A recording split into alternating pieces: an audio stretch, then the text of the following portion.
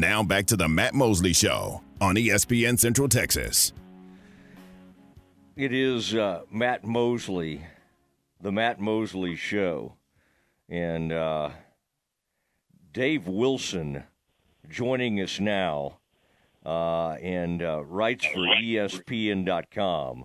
And he's a man that roams around Central Texas. He's from Kilgore, deep the piney woods of East Texas. And Dave, welcome back to the Mosley Show. It's got to make you feel good to see Jeff Traylor, a child of East Texas, being mentioned for a lot of these potential job openings. Some of them are already open. Some of them might happen soon. But I'm sure you're proud for a fellow East Texan to be his name keeps coming up. It is good. I mean, it's even better that, Kilgore beat Gilmer this year, so he doesn't have that over me like he did last year when he actually called to point that out of the blue last year, which was kind of funny. But, that stuff matters now, so I appreciate that he cares about that. Yeah, and it's really interesting. Dave, you've gotten to know, and I think you've been like I am, kind of fascinated with Coach Aranda, a guy who does it differently. Unfortunately, I'm afraid we've arrived at a time in college football where if you try to – if different includes not embracing the portal or NIL, then you kind of don't have a chance to be successful. And I fear that's where he's landed. And somebody will hire him immediately to be a defense coordinator, but it just does not seem like he's going to – I think, Dave, even more than all that, when you go 1-7 at home and you're as poorly ranked on defense, you can talk about the offense all day, but they're horrible on defense. And he is supposed to be one of the great defensive gurus in the land. So in some ways, that's every bit as damning and damaging to him as maybe his struggles to embrace NIL. But it's unfortunate that he was hired, in a sense, under false pretense, right? It wasn't really in place, NIL and the portal, when he was hired. And then he has some early success, but he has not functioned well in this crazy new world of college football. So unfortunately, Dave, I don't really see much of a scenario where they're able to bring him back, and that's a real shame because he is a unique personality in college football. Yeah, I got a text in the middle of this year from a head coach who said, I sure hate this for Dave. He's a good man. He's good for the kids. He's good for college football. And I hope it works out for him. But you're right. That's the hard part, right? When you're a guy that makes your reputation on one side of the ball, and then you struggle on that side of the ball, naturally people are going to say sort of like, what do you bring to the table then? And I think about Dave a couple of years ago at the high school coaches convention. He mentioned the fact that out of for every 10 kids that are qualified and good enough to play at Baylor, that probably only 3 fit sort of their style. And I think that when you limit yourself, to 30% of the available recruits, you better hit on them. And that's not to say they have or haven't, but, he's made a lot of moves on the coaching staff. And they're kind of at a point where, they've already done all the things that you do. And you just wonder, how you get there from here at this point. Yeah. He's a man that likes a good, some competitive games. We kind of enjoyed being around him, he's had a curious relationship with the media because we like him, right? He's fascinating to talk to. I've had one-on-ones with him. You've had one-on-ones with him. But unlike Bryles and a lot of these other people you've gotten to know, I'm sure Traylor being the same way, or even Matt Rule, they knew they had, great friends within the media. I think you'd be hard-pressed to find a single media person who's close to Dave Aranda, right? It's just not – it just doesn't happen. And that's okay. Not every coach has to have, some media person. But, again, he's kind of naive. He's, so smart and so interesting, and yet, like, it's like some of it's refreshing because he's so different, but he's also going to get fired. So anyway, I don't know. I just kind of hate it for him because you always kind of like. I mean, you've been connected to people like over the years. You love writing about Mike Leach. You like writing about true characters who've done things differently, and he's one of them. He's just a different kind of character. He's not as funny, and he's not, but he is quirky in his own way. So yeah, it's a bummer, but I guarantee you somebody will hire him to be a defense coordinator in a heartbeat, won't they? Well, yeah, and I think one of the things that's refreshing about him is there's a lot of coaches that will tell you they'll make a bunch of excuses or they'll scapegoat people and a lot of times Dave will just say, well, it's because of me, I just didn't handle this well, or I told the quarterback he wasn't going to start, so he transferred, because why wouldn't you give everybody the best opportunity to transfer? And, in a lot of ways that's very refreshing, but it's way out of whack with how coaches generally operate. And I give him credit for that. Now, it hasn't worked out, and I think it's a shame because like the coach said to me, I think he is the kind of guy you would want to succeed in college football.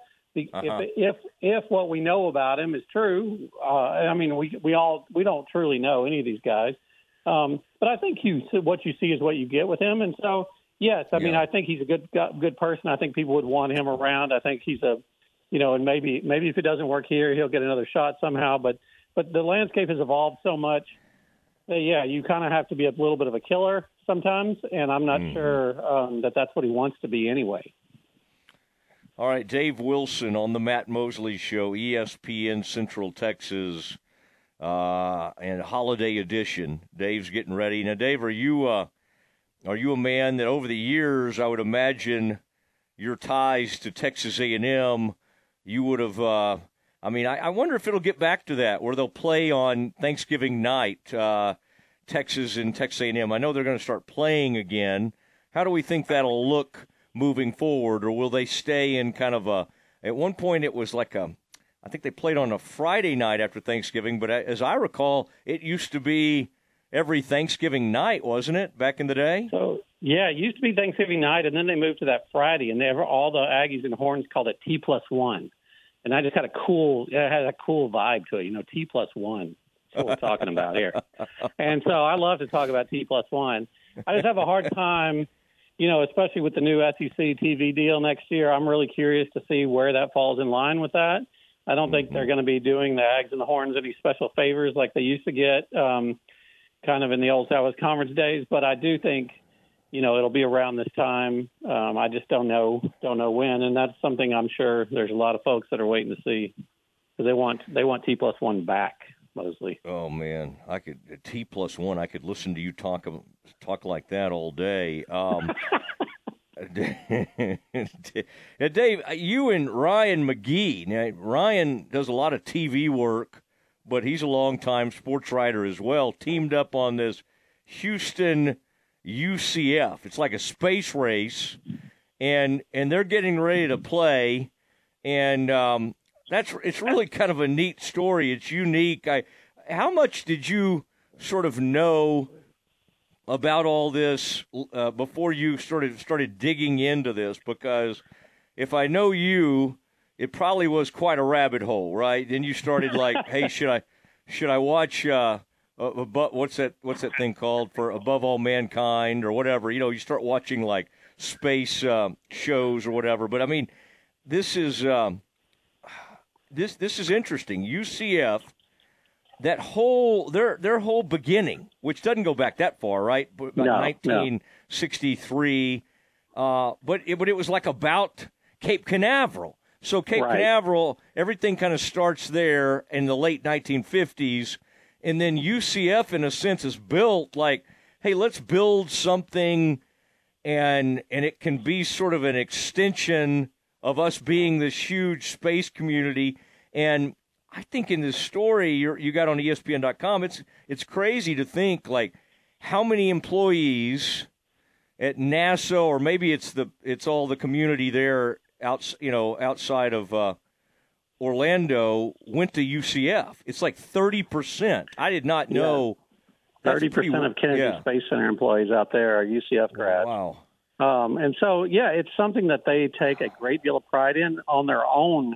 They do a great job of their own sort of content team, and they put out all kinds of cool stuff around their space game every year, which to them, I mean, they said it's bigger than almost any game on their schedule. Like every year that people just want to know, hey, when's game one and when is the space game? And they adopt a whole different color palette. They go back to their early 60s mascot, the Citronaut, which is one of the coolest mascots and I just feel like it should be their mascot all the time. It's a Florida orange with a like spacesuit on and a helmet.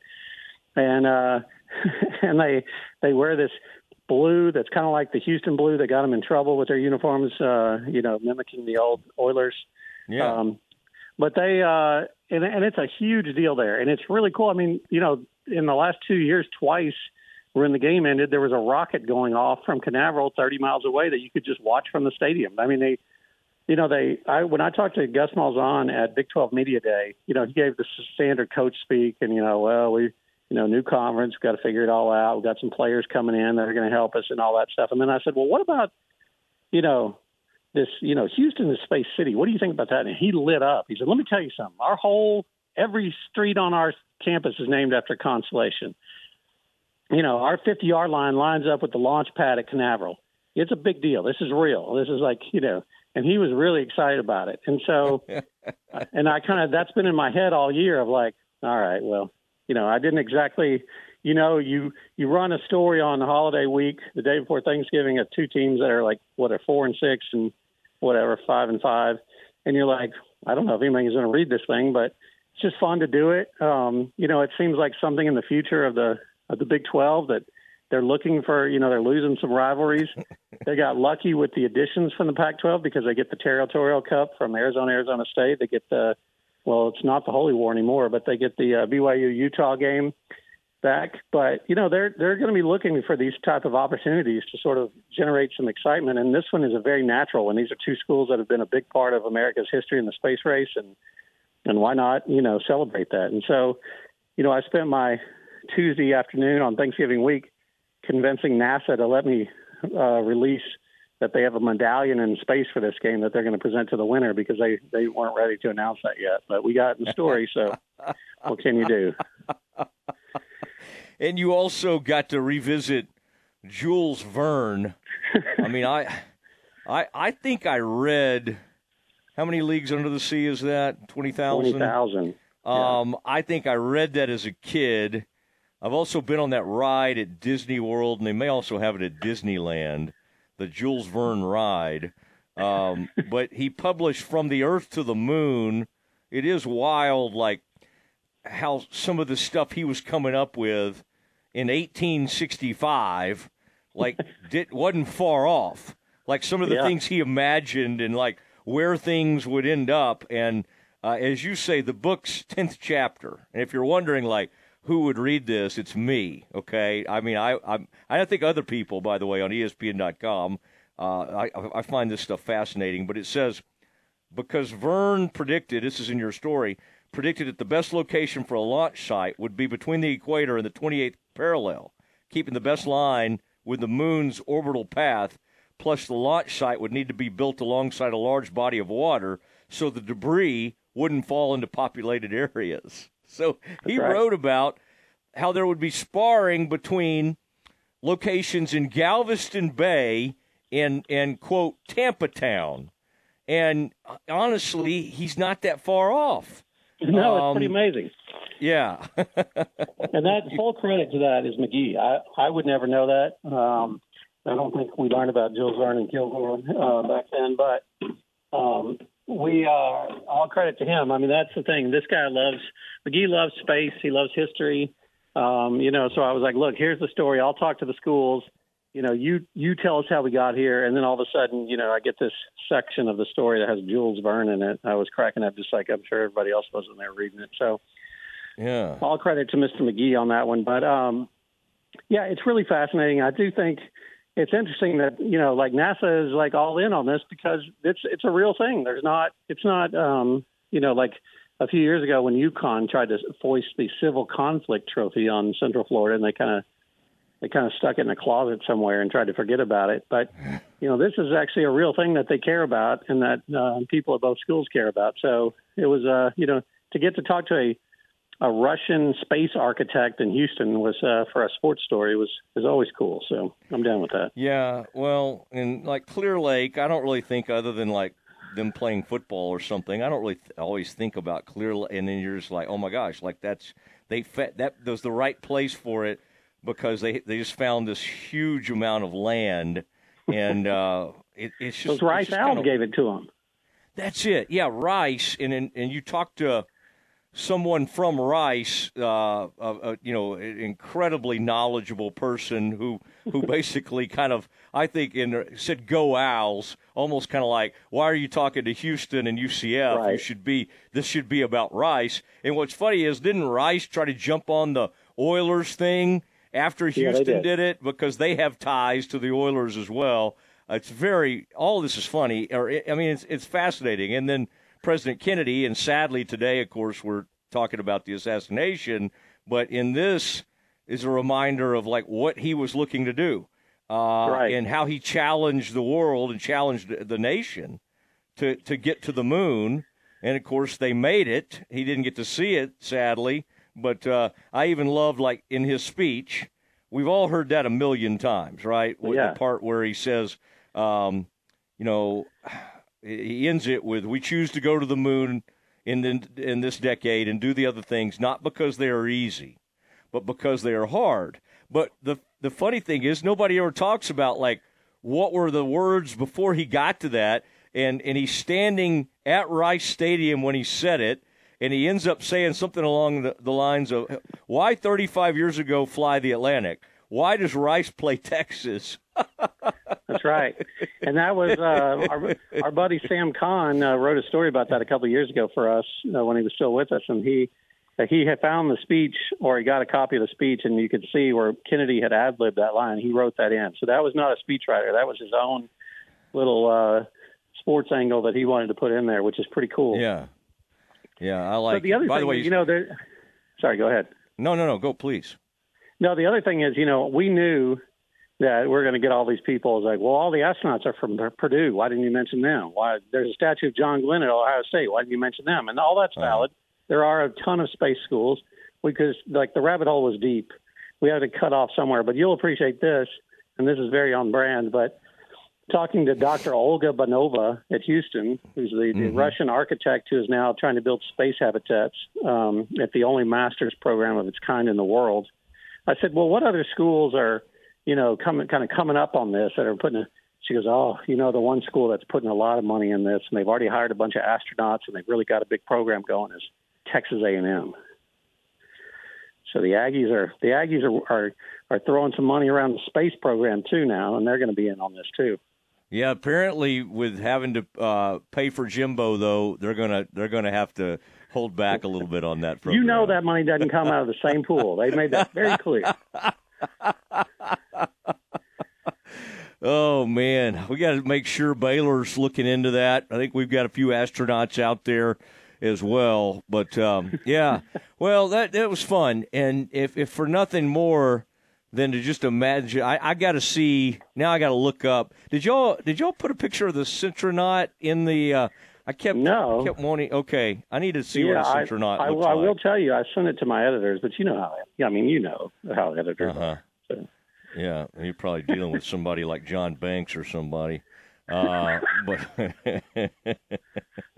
oh man! Oh look, this is good. Is that John Jenkins with Klingler? Who's standing with Klingler in front of? We got Coach John Jenkins in there. Oh my gosh! With the space shuttle, when they were throwing it around, it was their own sort of space race when they were throwing the balls, 80 times a game or whatever. So they shot some photos out of the Space Center, very on the nose kind of promotion. But I appreciate it. Mm-hmm. We had Commander Cody in the bomb squadron. That was Cody Carlson back in the day. All right, so we had our own. That's right. You can't do that. But